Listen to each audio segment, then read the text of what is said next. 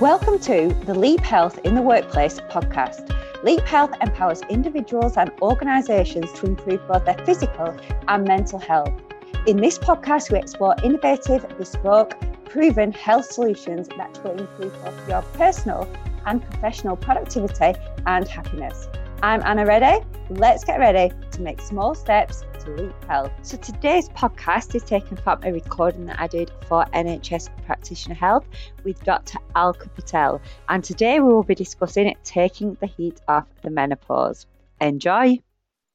Welcome to Taking the Heat Off the Menopause. We are delighted that you're here joining us in our conversation on what is really a very much needed topic of the menopause and the perimenopause. So let's kick off. What I'd love to do is start by introducing you to my colleague here, who is Anna Reddy. So what can I tell you about Anna? Well, Anna is a nutritionist, and she has a background working in the pharmaceutical industry and with a range of other healthcare professionals as well. She's got a very, very keen interest in illness prevention and loves to focus on productivity. And she also hosts her own podcast, which is certainly worth listening to. It's called the Leap Health Workplace Podcast. And on there, she talks about improving workplace and personal productivity. So it's great to be in conversation with you, Anna, today.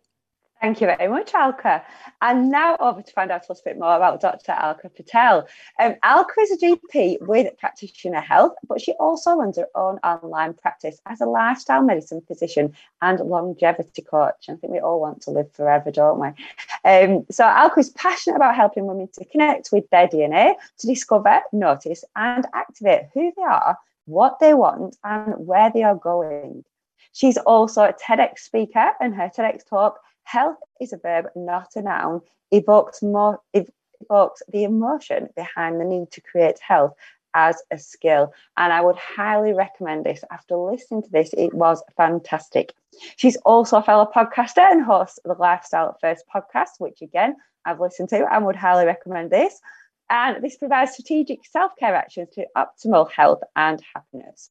So let's get the crux of this webinar podcast and let's explore what we're here to explore. So Alka, I've certainly seen over the last couple of years a massive change in what women are experiencing in the workplace. How about you?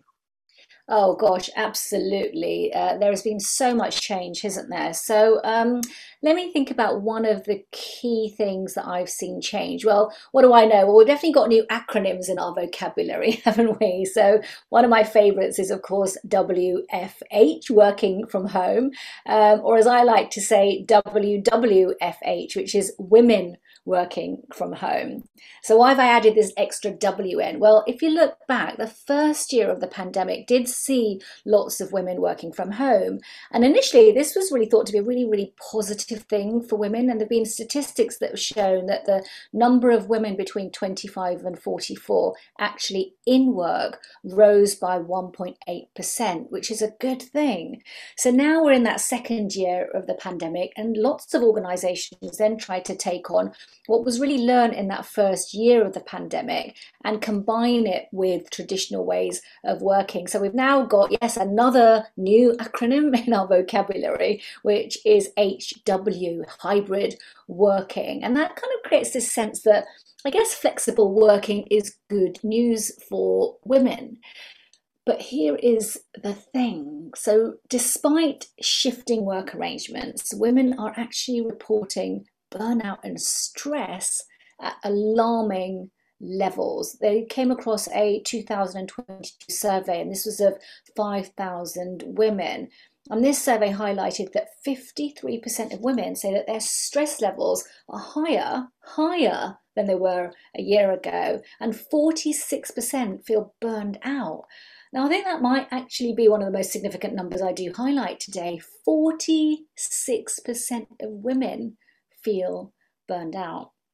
Now, for me, stress and burnout are areas of my specialism. And the fallout that I've seen from that, Anna, is this incredible spiral towards health issues. I'm talking about anxiety, depression, high blood pressure, diabetes, and on it goes. Because I think the other thing from WFH is women forgetting health. Because really, if it's not done right, working from home and hybrid working means that actually women are taking their eye off the most important thing, which is their health, right? So there's certainly something going on there.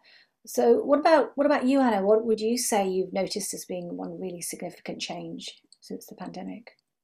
Well, certainly I echo everything that you've said, and I do think we're singing from the same hymn sheet, even in terms of using the acronym WFH. I do a lot around working from home without forgetting health, so WFH. Um, but yeah, I think it is a massive issue, and I think if we touch on presenteeism as well, which is has been around forever, and presenteeism to define it is working with suboptimal health. Mm. And pre-pandemic, the CIPD did a survey which identified 89% of people had spotted people working with suboptimal health, but only actually a third of companies were addressing it and felt comfortable to address it. So there was a big issue then.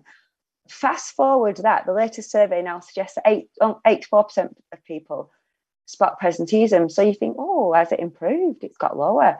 Yeah. But actually, let's think about it realistically.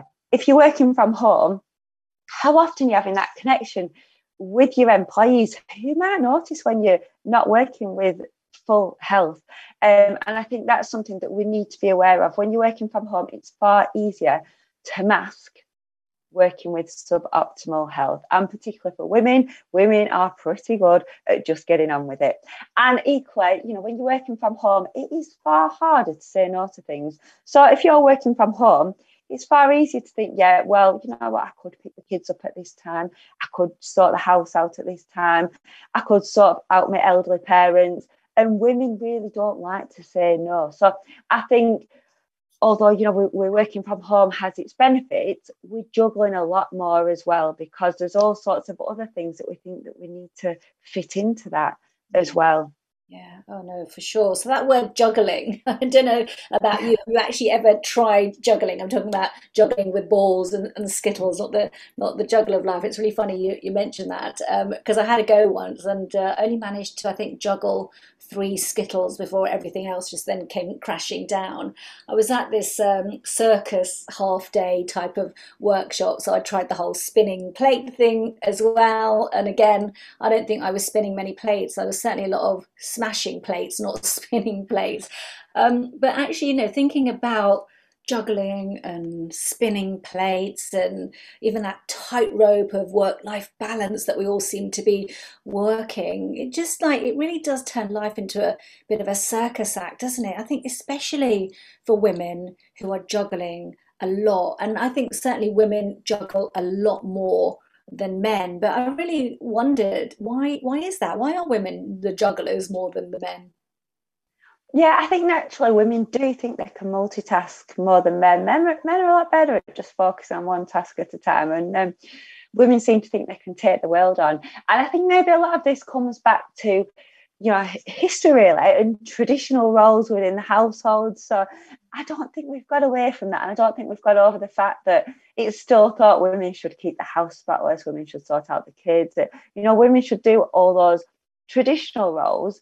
But Mm. then, alongside that, women now want careers. They want to show their worth. They want to contribute to the income. And so I think we need to get over what are those traditional roles, and just realise that we're not superwoman. We can't juggle absolutely everything.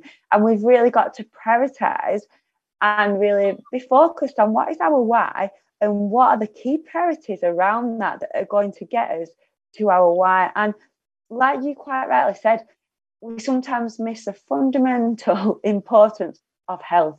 And without our health and without prioritising our health, then we can't deliver for all the other people that we're expected to deliver. And often you feel selfish prioritising yourself and prioritising your own health. But without doing that, we can't be effective in the workplace. We can't be effective at home. And we can't be the strong women that we want to be. So I think the real key is to realise we're not superwoman, and it's not selfish to prioritise ourselves. Remember about your why and think about the key things that are going to get you there. Yeah, yeah, for sure. And so, picking up on that in terms of health, I mean, our health as women is also very much guided by our hormones as well, and that taps into our why and our priorities as well. So I think it might be really useful to just maybe shift the conversation a little bit to then talk about hormones as well, because we have our menstrual cycle, don't we? And for many women, that can be relatively predictable. But then something else happens and the predictability changes. So we talk about menstruation and we talk about the absence of menstruation, and we use a lot of other words like menopause and perimenopause and postmenopause. And I think it's really important to just distinguish what we're talking about, because these are very three distinct, I guess, psychological, physiological, and biochemical processes that are occurring. So it might be useful just to give a little bit of sort of definition and just make sure we're all understanding this common terminology that many of us are using so much of the time now. So the menopause is in itself a very distinct period of time. So it's the time from your very last period to 12 months later. So if you think about it, you can only identify that in retrospect, because if you have a period and you think it's your last one, and then you don't have one for 6 months, but then do 6 months later, the clock then starts again for the next 12 months. So that you can then go back and say that's the menopause period, right? 12 months later, you're post-menopause, you're postmenopausal. And then we've got that time before your last period, which is when the perimenopause creeps in, peri meaning around. And I think the most important word I've said there is creeps in, because that's exactly what it does for so many women. Like I said, you've got menstruation, which is marked by the start of periods, and you've got menopause, which is marked by the end of periods. And that's a really clear and obvious signal. I guess it's the presence or absence of menstrual blood. But that perimenopause, well, during that, there can be so much that's so different for women. None of us experience the perimenopause the same. So you may or may not have regular periods. You may or may not experience psychological or physiological changes as symptoms. You may or may not have one of the, I think at the last count, it was 34 changes that are connected to the perimenopause. And these all relate from that whole A to Z. So I'm talking anxiety, bloating, breast tenderness, body odor changes, brain fog. That's certainly a new word that a lot of people are using as well. We're talking depression, digestive problems, dizziness, fatigue, all the way down to vaginal dryness, weight gain, and in fact, sometimes feeling like a zombie. That's the Z. So thinking about all of these changes and more, they continue for a significant period of our life as women, when you take into account that whole postmenopausal period as well. And remember, we're all now living much longer than we were 150 years ago. So all these topics, these symptoms, these feelings, whether it's libido and incontinence or hot flushes, these are not easy conversations to have over coffee break at work, are they? Women do really find it pretty hard to just openly talk about the changes they're experiencing, even though they're such common experiences, such universal experiences, despite us all experiencing them differently. So I guess the question is, why is this so difficult for us to have a conversation about what's going on? Yeah, you're right. It is really, really difficult. And it's quite strange it's difficult, because at the beginning of our talk, we were kind of talking about the way women juggle things. And that was maybe our opinion. If a bloke came in, they might say, hey, up, I do quite a lot of that. They could say that. But now we've got to the hardcore evidence. Women go through the menopause. So this is hardcore evidence that we have different hormones. And yet we find it difficult to discuss. And I think, again, I'm going to go back to tradition. I'm going to go back to history. I think it's because it's always been a taboo subject. It's always been a bit hush-hush. Even your mums and grandmas didn't really talk about it to generations to come, did they? And I think it's something that really needs to change in the workplace, but in our home life as well, that it is something that we can talk about and increase awareness around those symptoms. So you described those symptoms. I love that you said 34, because I'm up to 34 when I find out about the number of symptoms, but people vary with that, don't they? And I probably think there's probably a lot more out there to come. But I think we need to be a bit more transparent about these symptoms, and talk about them, so that it is just a common way of life, that this is what happens to women, and then how we can maybe support them. But yeah, I think the reason that it's probably not spoken about is because of traditions and history. And it's also that understanding and knowledge. So, even if you're going through it ourselves, like we said, it creeps on, and we don't always know what those symptoms are. So we can be experiencing things and not actually, piece it together with it actually being perimenopause. And that's women that are going through it. So how on earth then are men meant to know about that as well? So I think there's a big piece around awareness and knowledge. I think there's a big piece around changing the nature of the topic, that it's not a hush hush, it's not a taboo subject, it's real life. Women are living with it, and change cultures within the workplace as well, so that they encourage it. They encourage women to talk about it as well. So I think it's those, three key areas: knowledge, awareness, and changing cultures and changing the way that we talk about it. Yeah.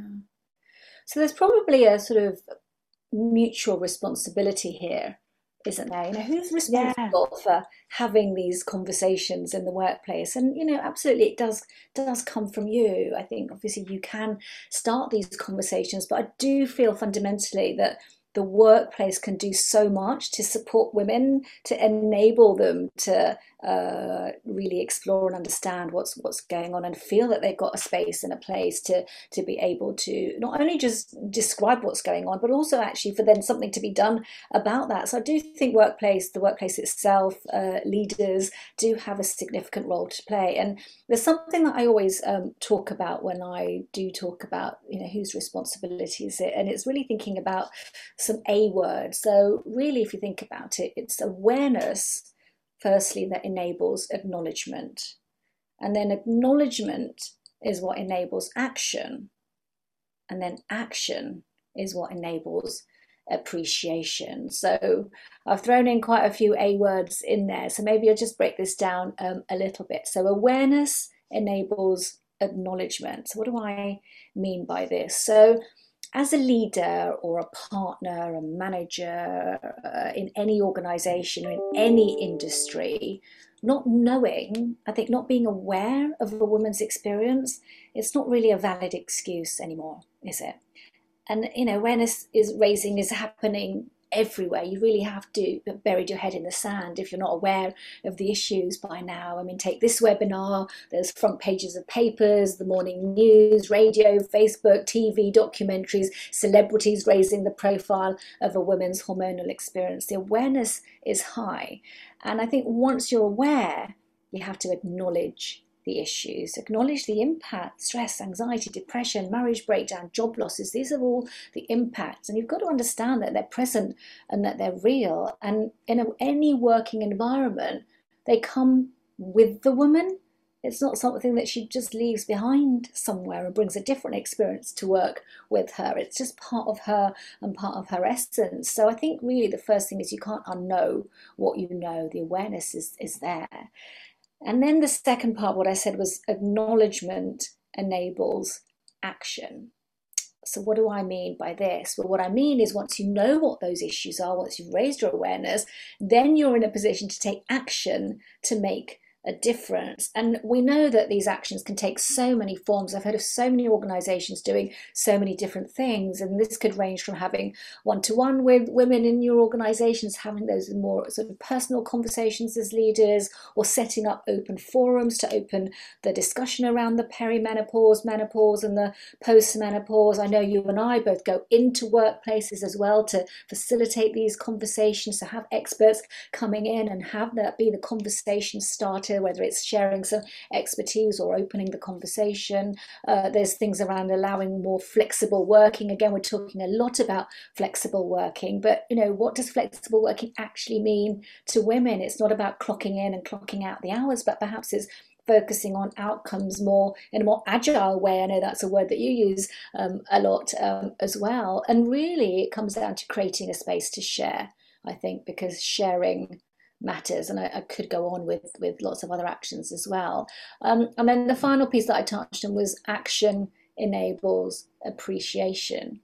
And what I mean by this is really appreciating what women give to a workplace. And there's, again, so much there. You know, with age comes wisdom, and women in their 40s and 50s and 60s, they bring experience to an organization. They bring comfort, they bring cohesion. They're often that glue that brings the organization together. So people, workplaces, they've again got a responsibility to allow women in this space in life to have the space and flexibility so that they can even more of themselves into their workplace. So, you know, there really is so much that can be done. I've touched on a few things, but what about you, Anna, from your experience? What else do you think can be done specifically in the workplace? Yeah, well, I think it's like you said, increasing that awareness, isn't it? And increasing companies' awareness about the risk and cost to them of losing these women at this stage when, like you say, they're full of knowledge, they've got so much experience and so much that they can share with other people. And we all know with age, you get headstrong, don't you? You get a little bit more fixed on the way to go in life. Although, you know, many menopause and perimenopause can give you a slight element of anxiety. In general, I think with age, we've come clear about the people that we are and where we want to go.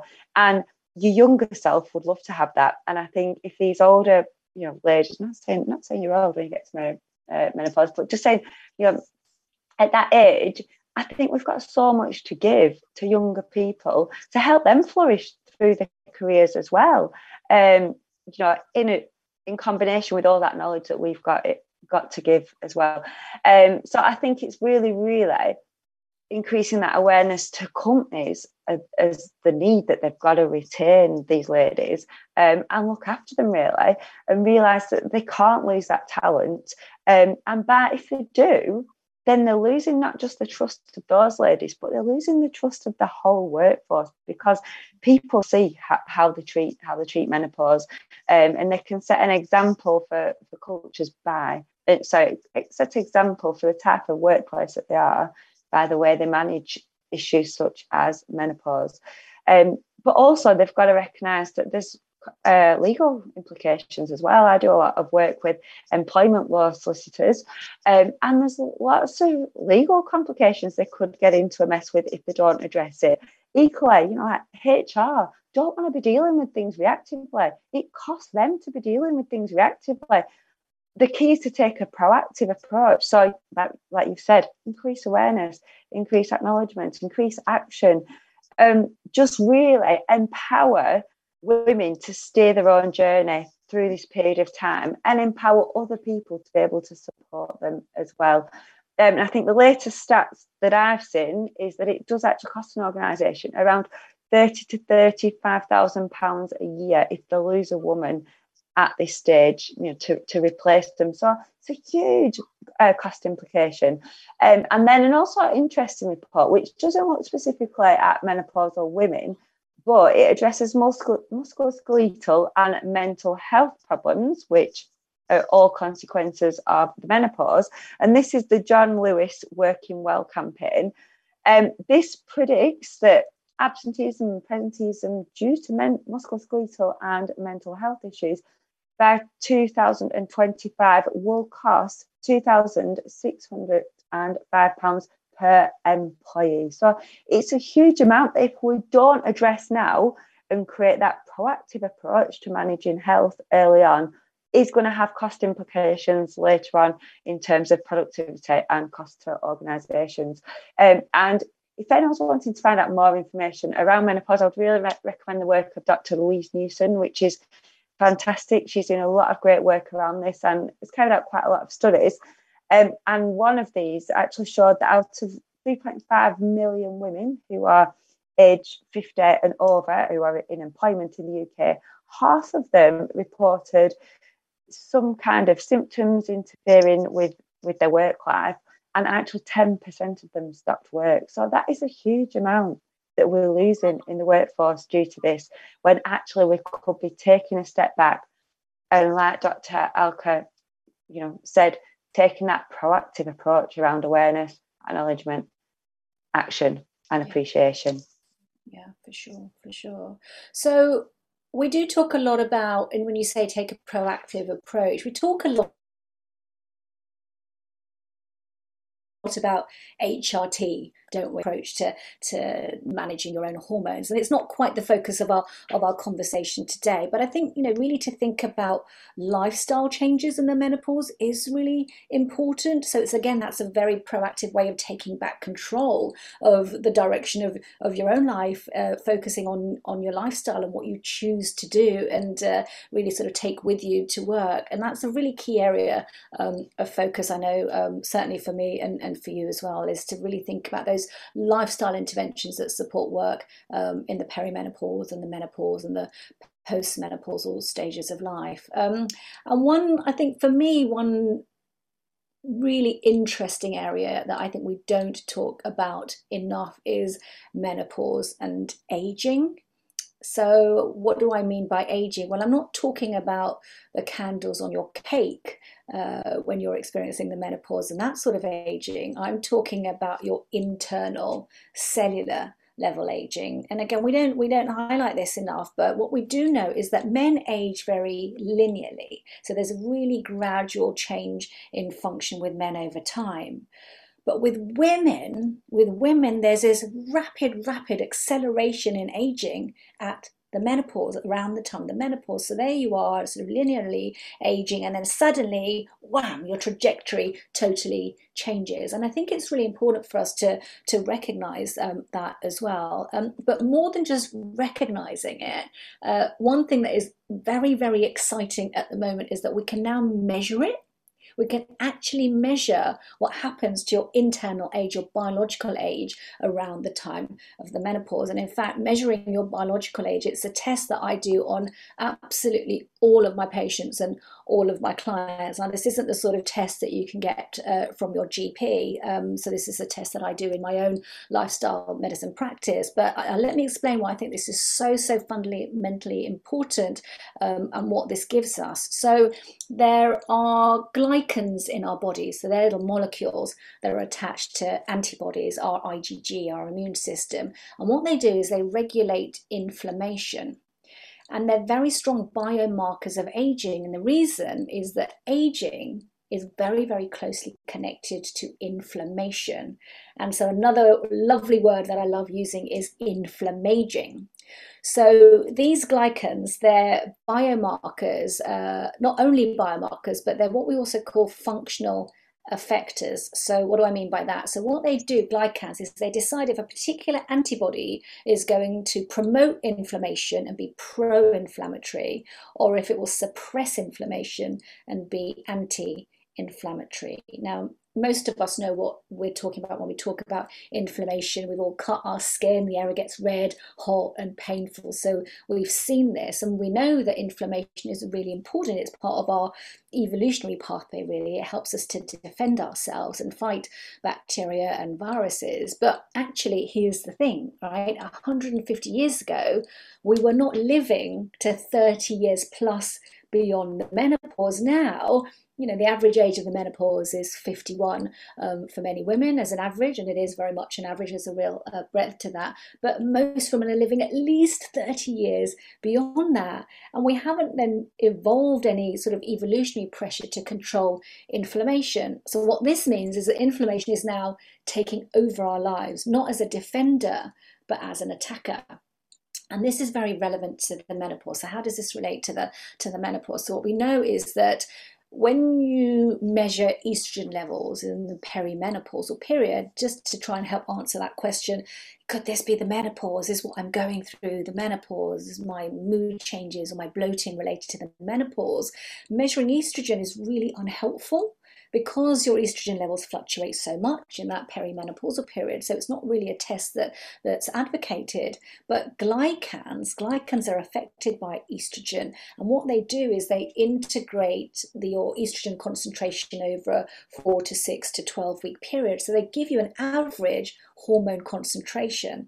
And the key thing here is they can do that even before symptoms begin. So the reason I'm highlighting that is if you think about symptoms, they're almost like the end point. Something's happened way before, upstream at your molecular level, before you even get symptoms. So if you see a rapid change in your glycans, your glycan age, your biological age, you absolutely know that something's going on. And as I said right at the beginning, this could then be the perimenopause because there's a huge acceleration. So if you monitor your glycan age regularly and suddenly something changes, that's when you can think, well, could this be? Yeah, this could very well be the effect of the perimenopause because it's so acute and so obvious. So I think that's something really, really important for us to just, think about. And I really wanted to drop that seed today because menopause and aging are really important things to talk about together. And another reason for this is also around the misdiagnosis of the perimenopause, and that's not uncommon. And if you think about it, there's so many symptoms. We've both said 34, like you said, there's probably many, many more, but mood changes, migraines, gut issues, memory changes, tiredness. These symptoms are also symptoms of other issues that can be going on.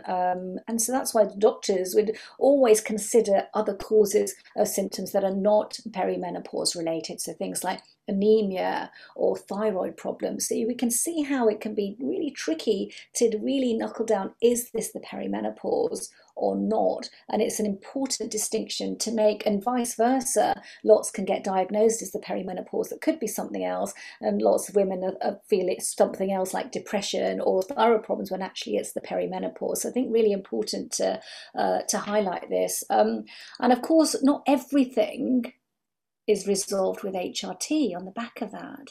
And I know there's lots and lots of really important conversations about HRT going on, but lifestyle interventions are so, so important. You and I both know this, right? You can't take HRT and expect everything to be resolved and still carry on eating donuts and sitting all day at your desk and wonder why you're still feeling tired and can't concentrate and can't lose weight, right? So we absolutely have to focus on lifestyle. And in fact, I've sort of created a formula, a lifestyle method, which I call the Lifestyle First method, which covers 10 very, very key elements of your lifestyle that make a massive difference to your health. And I said right at the beginning, I love acronyms. So the Lifestyle First method is an acronym which spells out lifestyle. So really focusing on life's purpose, identity, food, exercise, sleep, taking time out, your connections, learning habits and emotions, which all then spells out that word lifestyle. It makes it really easy to remember what to focus on. These are really core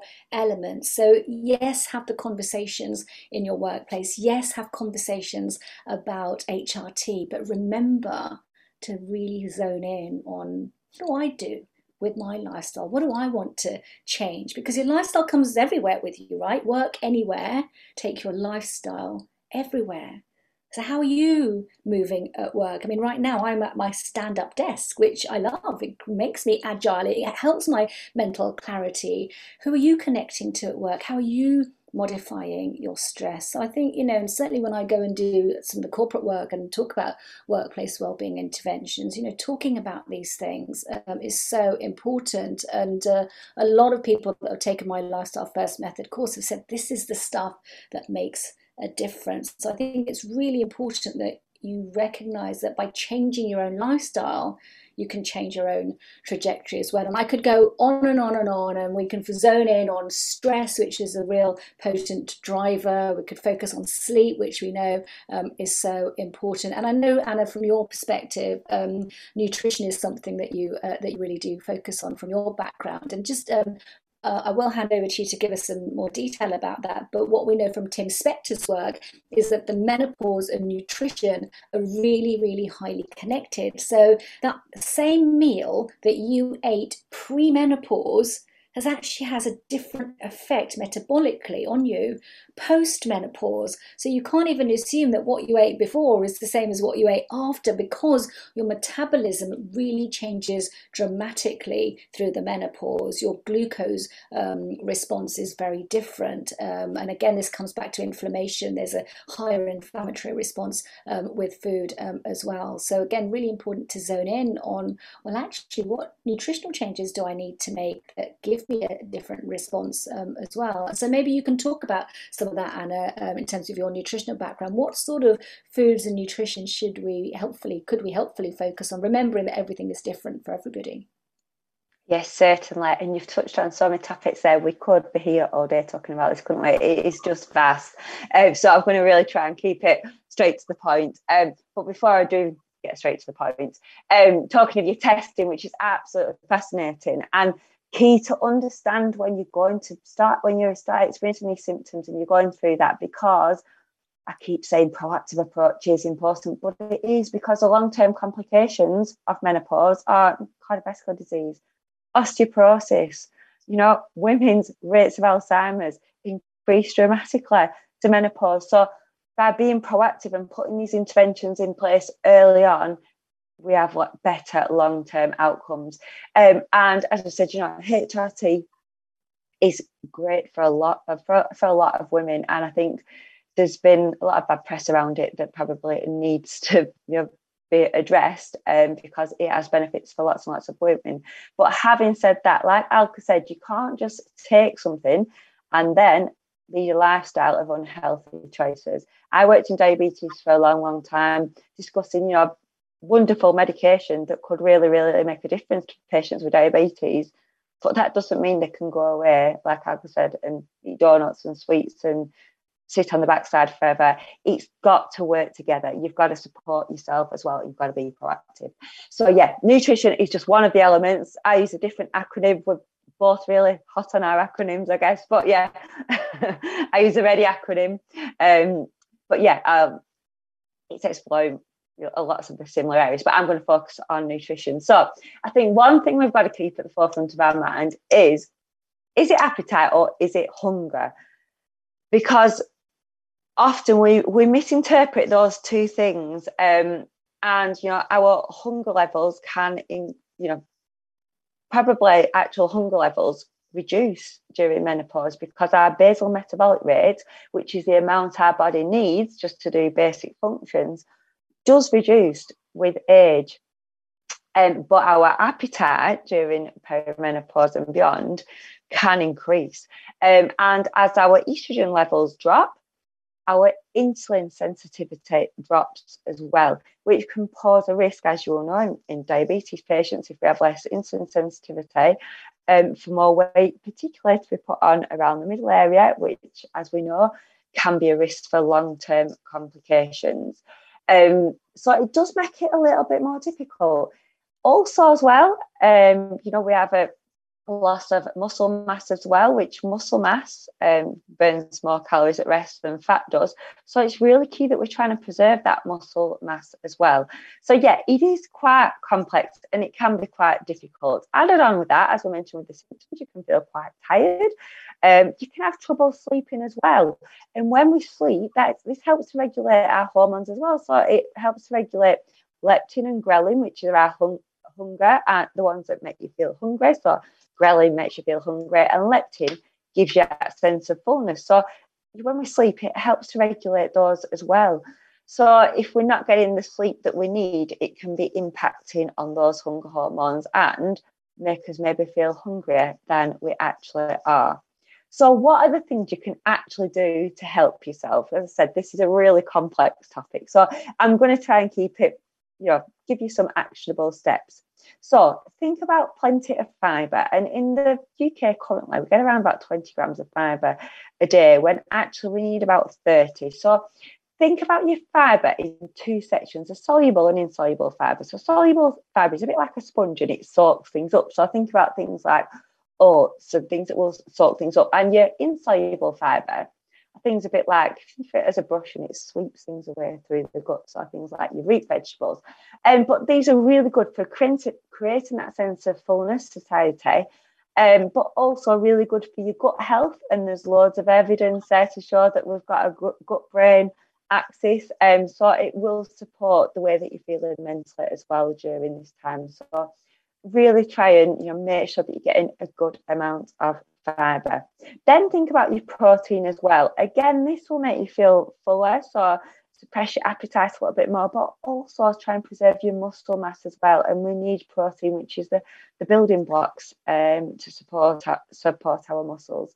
And then also think as well around maybe some of the vitamins and minerals that you need to increase, so such as your B vitamins to support your brain health. Particularly B12 plays a really important role in the blood-brain barrier. So the blood-brain barrier is a bit like the bouncers on the brain that determines what's going in and what's going out. It's very, very highly regulated, and B vitamins play a role within this. Think about your omega-3s, and I don't often promote supplements, but I think if you're going to supplement on anything, omega-3s are probably one that we struggle to get enough of. We advocate maybe a couple of portions of oily fish a week, but if you are vegan, that conversion rate with like nuts and seeds is a little bit more tricky than if you're eating fish. So that might be one that you want to consider supplementing. And vitamin D as well, which we know is really important for our bones. And during this period of time when estrogen levels drop, our bones are more susceptible to osteopenia, osteoporosis. So I would really encourage you to make sure you get an adequate amount of vitamin D. During the summer months, it might be a little bit easier to do that, but maybe during the months to September to March, you might want to consider supplementing. And then there's lots of evidence around vitamin D supporting our mental health as well. So those are three ones that maybe you want to consider. There's a lot more out there, but for the purpose of today, those are probably the three key players I would think about. But also probably just adding another one here, which goes with vitamin D, your calcium. They kind of go together a bit like you might think of fish and chips. They go together. You think about your calcium for your bones, but without the vitamin D, it's not going to activate that calcium. So I think often we can get enough calcium in our diet, but we need that vitamin D to activate it. So those are the three areas I'd think about. Think about fibre, think about protein, and think about those three things that I mentioned: B vitamins, omega-3s, and your vitamin D. So I hope that helps a little bit to skim the surface a little bit on nutrition. Have you got anything to add to that, Alka? Yeah, oh gosh, there's so much, isn't it? I think we probably need to do a whole new episode on have a new conversation on this as well. So I'm just picking up on the bone side of things that you were talking about as well, because again, the thing to remember is that your bone stock is probably maximal at the age of between 30 and 35, and there's a significant loss of bone strength around the menopause, about sort of 3%. So really important to focus on this. We haven't talked about soya much yet, and that's another topic to talk about, because again, this is the stuff that's out there and people Googling will pick up on this. So soya is very rich in phytonutrients, and interestingly, it occupies estrogen receptors in bone. So what it does is it does then promote bone strength. So there's something there about soya as a food choice as well. And just again, on terms of bone strength, lots of people are now walking a lot, aren't they? And we started the conversation about what changed through the pandemic, and I think we've gone full circle, is that really a lot more people are walking a lot more, which is great for a whole host of reasons. But just thinking about bone health, yes, it helps, but your bone strength doesn't increase without having some weight attached to that walking. So thinking more specifically about your bone strength, a lot of research is pointing to needing to walk with a weighted jacket or walk with weighted ankle supports or wristbands to actually help to increase the bone strength specifically. This doesn't negate walking as a great thing without that, but just really wanted to zone in on that. And when you are thinking about exercise as well, really keep it multi-component. In my course, I talk about exercise basics and go through what all of those different components of exercise are, but we're talking also about resistance exercise and impact exercise as well. Even vibration plates and vibrational exercise is beneficial for bones as well. But we could absolutely keep talking, couldn't we? Do you have one final takeaway, one thing that you would suggest to women who are working with menopause symptoms that they could do? And I'll share one at the end as well before we say goodbye. I think my key take message, I've used this word zillions and zillions of times, but be proactive, steer your own journey, and make yourself aware of all the symptoms that you are, so that you recognise them early on and then can steer your journey as to how how the menopause takes you. And it's not all doom and gloom. There are so many things that you can do. And all these lifestyle interventions that we talk about can actually be enjoyable. So stay your own journey and enjoy it. Yeah, no, great tip. Thank you, Anna. And I guess what would I leave you with? Well, I think it's really just at the end of everything that we've talked about today, we talked about so much, is really just to take a pause on the menopause. And I really say this is just to give yourself some space to think and reflect on what's important for me at this stage of my life, and also to think about how do I want to share this with others, because sharing matters. So maybe just pause and think, can I be that person who shares? Can I be the conversation starter for someone else, that this conversation might have such a profound impact and be of such support? Because I think women coming together and realizing that they're not alone is so important. So really just take a pause, think about very clearly, which direction do I want to go in next? What's that one next thing that I can take? Start the conversation and really tune in to yourself. Love it. And I often say make health contagious, which echoes what you've just said then. Love that. Wonderful. Well, look, Anna, it's been fabulous sharing this conversation with you today, which I think really loves us to just wish everyone listening a happy, healthy day. Thank you so much. And Alka, if anyone wants to find out more about you, where can they find you? Yes, that's a great point. I'm sure, I think people will hopefully want to know more about what we do and how we do it, and even just to have the conversation with us directly. So I'm on, the easiest place to reach me is probably through my website, which is dralkapatel.com. And I'm also on all the social media channels at Dr. Alka Patel UK. Very happy to expand on anything that we've talked about. If I've piqued your curiosity about a biological age test and you'd like one, certainly tap into me. If you want support in your own workplace, very happy to come in and start conversations, provide information, be a facilitator as well. I do a lot of that in that workplace environment as well. If you're interested in anything like my courses or anything, you'll find them all on my website. And there's a place there that you can just tap connect, send me a message or a video, and we can get chatting straight away. It'd be lovely to speak. And what about you, Anna? Likewise. Thank you, Alka. Yes, so for myself, if you want to find out more about workplace health workshops, so I said things such as working from home without forgetting health, or nourish to flourish through the menopause, or food for mood, all different workplace health workshops. It's www.leaphealth.co.uk, or I often hang out on LinkedIn, Anna Reddy, Leap Health. Or if you do just want to get in touch with me direct, it's anna@leaphealth.co.uk. So thanks so much for tuning in, and please get in touch with either of us if you would like any more information. So before you stop listening, I want you to think about how you can make health contagious. Did anything resonate in the podcast? What did you learn that was new? Did you hear something that you thought someone else would love to hear? If so, please share this podcast. Please leave me a review, or please get in touch at anna@leaphealth.co.uk to learn more about how you can improve physical and mental health of individuals and those in the workplace, so that everybody can feel happier and healthier and more productive. Thank you.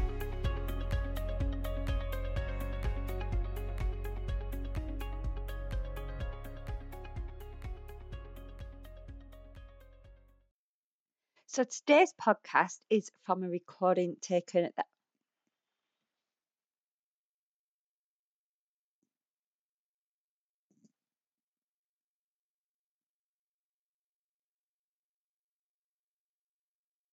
So today's podcast is taken from a recording that I did for NHS Practitioner Health with Dr. Alka Patel. And today we will be discussing taking the heat off the menopause.